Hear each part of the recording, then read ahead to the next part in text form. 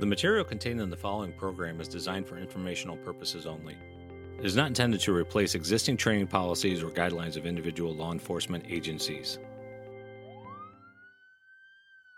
Have a call back for 86 in 2 seconds. Negative K, nothing further, just see the cabbie on the corner. This is Stuff You Never Ever Learned at the Academy from In the Line of Duty. Hello, I'm Ron Barber. I'm calling this Stuff You Never Ever Learned at the Academy because that's what this podcast is all about. I'm seeing it more and more because it's happening more and more. Law enforcement cutting back, in some cases way back, on pretextual traffic stops. Stops for minor infractions like broken taillights, overly tinted windows, expired tabs, ornaments hanging from rearview mirrors, obscured license plates, hanging license plates, etc., etc. During the height of the pandemic, with cops stretched as thin as olive oil, many departments were almost forced to slash their pretextual stops due to personnel shortages. I said then, and I say now, look for that trend never to go away. And it hasn't.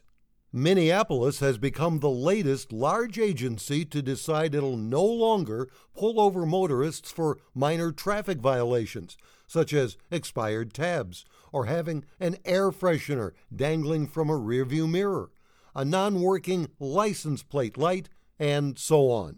Police critics, says the Minneapolis Star-Tribune, have long argued that much like stop and frisk policies, pretextual stops, in which officers use a minor traffic or equipment violation as legal justification for pulling over someone they wish to investigate, contribute to racial disparities in the criminal justice system. Ah, but hold thy horses. In a recent blog, Chief Ed Delmore of the Gulf Shores, Alabama PD, and a longtime trainer of national repute, wrote, on April 16, 1995, Oklahoma trooper Charlie Hanger stopped a vehicle for a low-level violation. The driver was Timothy McVeigh. After stopping him, Hanger began to suspect McVeigh, based on his behavior, was involved in something criminal.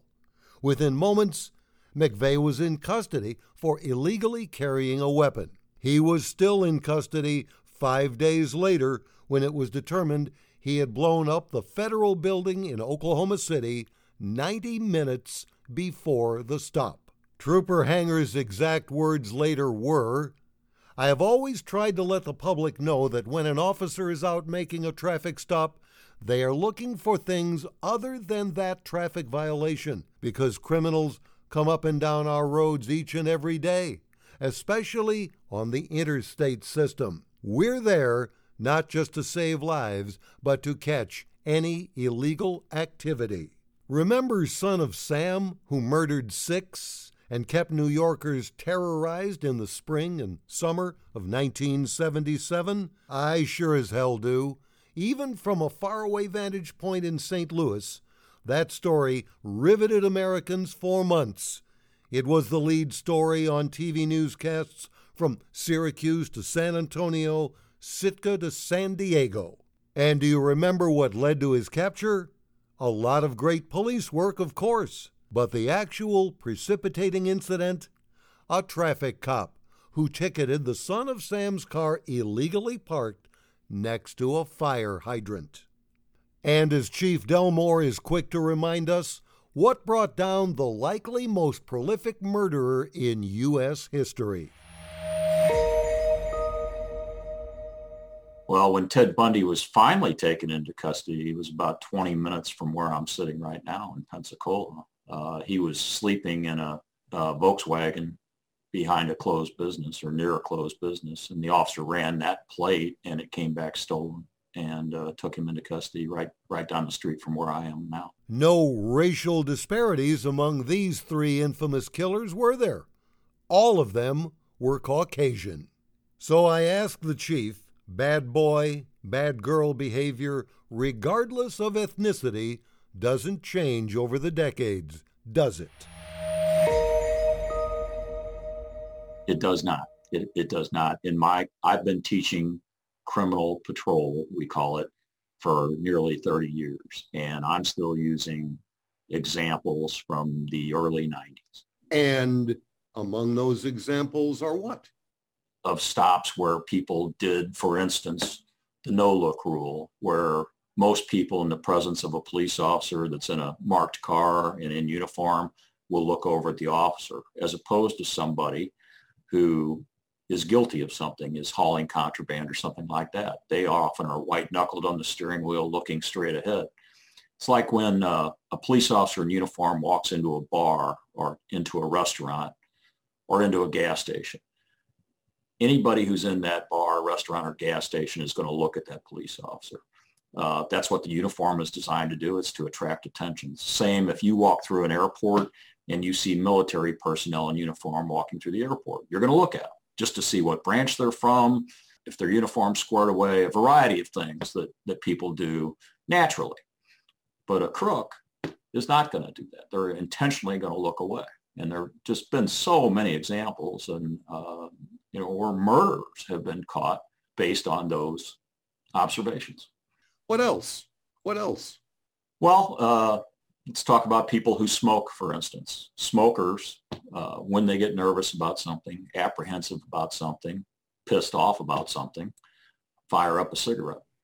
And the same thing happens when somebody who's guilty of something and is a smoker and is then in the presence of law enforcement. It's not unusual for them to do a combination of these things, like the no look, then firing up the cigarette, then looking for the nearest exit ramp.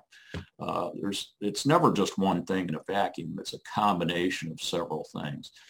There isn't a veteran traffic officer alive or not who doesn't or wouldn't have stories about traffic stops for minor violations which have led to killers, rapists, armed robbers, child abductors, ungodly amounts of contraband, felons in possession of firearms, and God only knows what else. Right, Chief?